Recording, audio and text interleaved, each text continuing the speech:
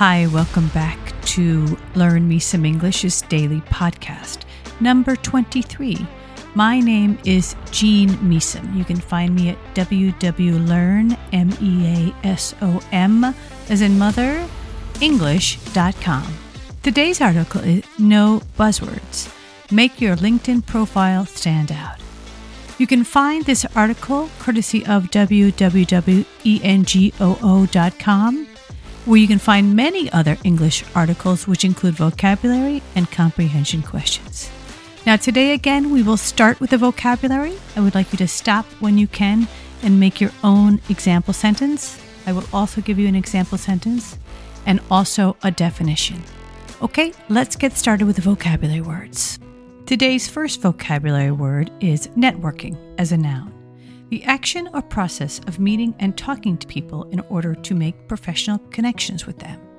Extroverts often do well in professions that require networking and public speaking. 2. Stand out, phrasal verb. To be different, better, or more noticeable than others.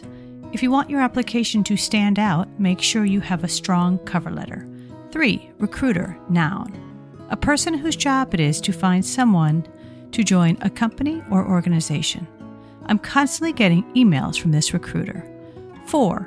Actively, adverb. In a way that involves action or effort. He's been actively involved in the local community for over 30 years. 5. Impression, noun. A feeling, idea, or opinion of someone or something, especially one that is formed without thinking or with little evidence. Making eye contact and smile can help you make a good impression at a job interview. 6. Summary as a noun. A short statement explaining the main points of something. The annual report provides a summary of the company's performance over the past year. Okay, now let's begin with the article. No buzzwords. Make your LinkedIn profile stand out.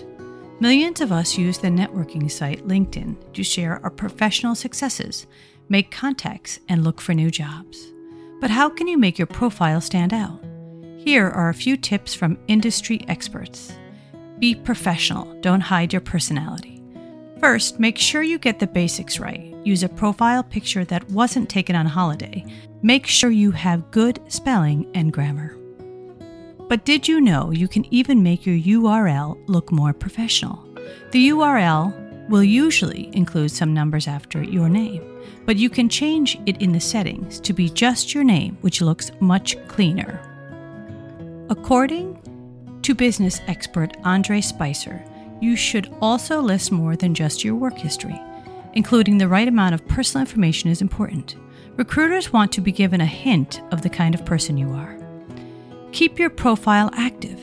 Ken Chase from job site Top Resume says you want to show recruiters that you're an expert. So keep your profile active with posts and articles that demonstrate what you know.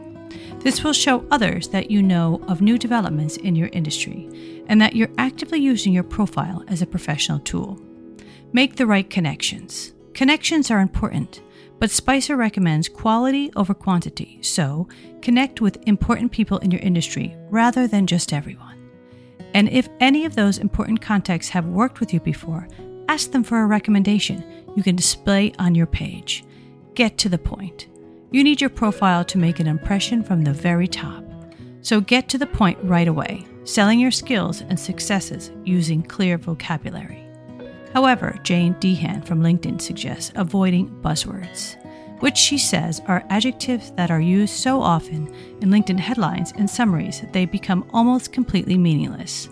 She lists examples like experienced and creative, saying it's best to demonstrate these things on your profiles to convince people that these adjectives apply to us. Now let's continue with the comprehension questions. Which of the tips from the article did you find useful?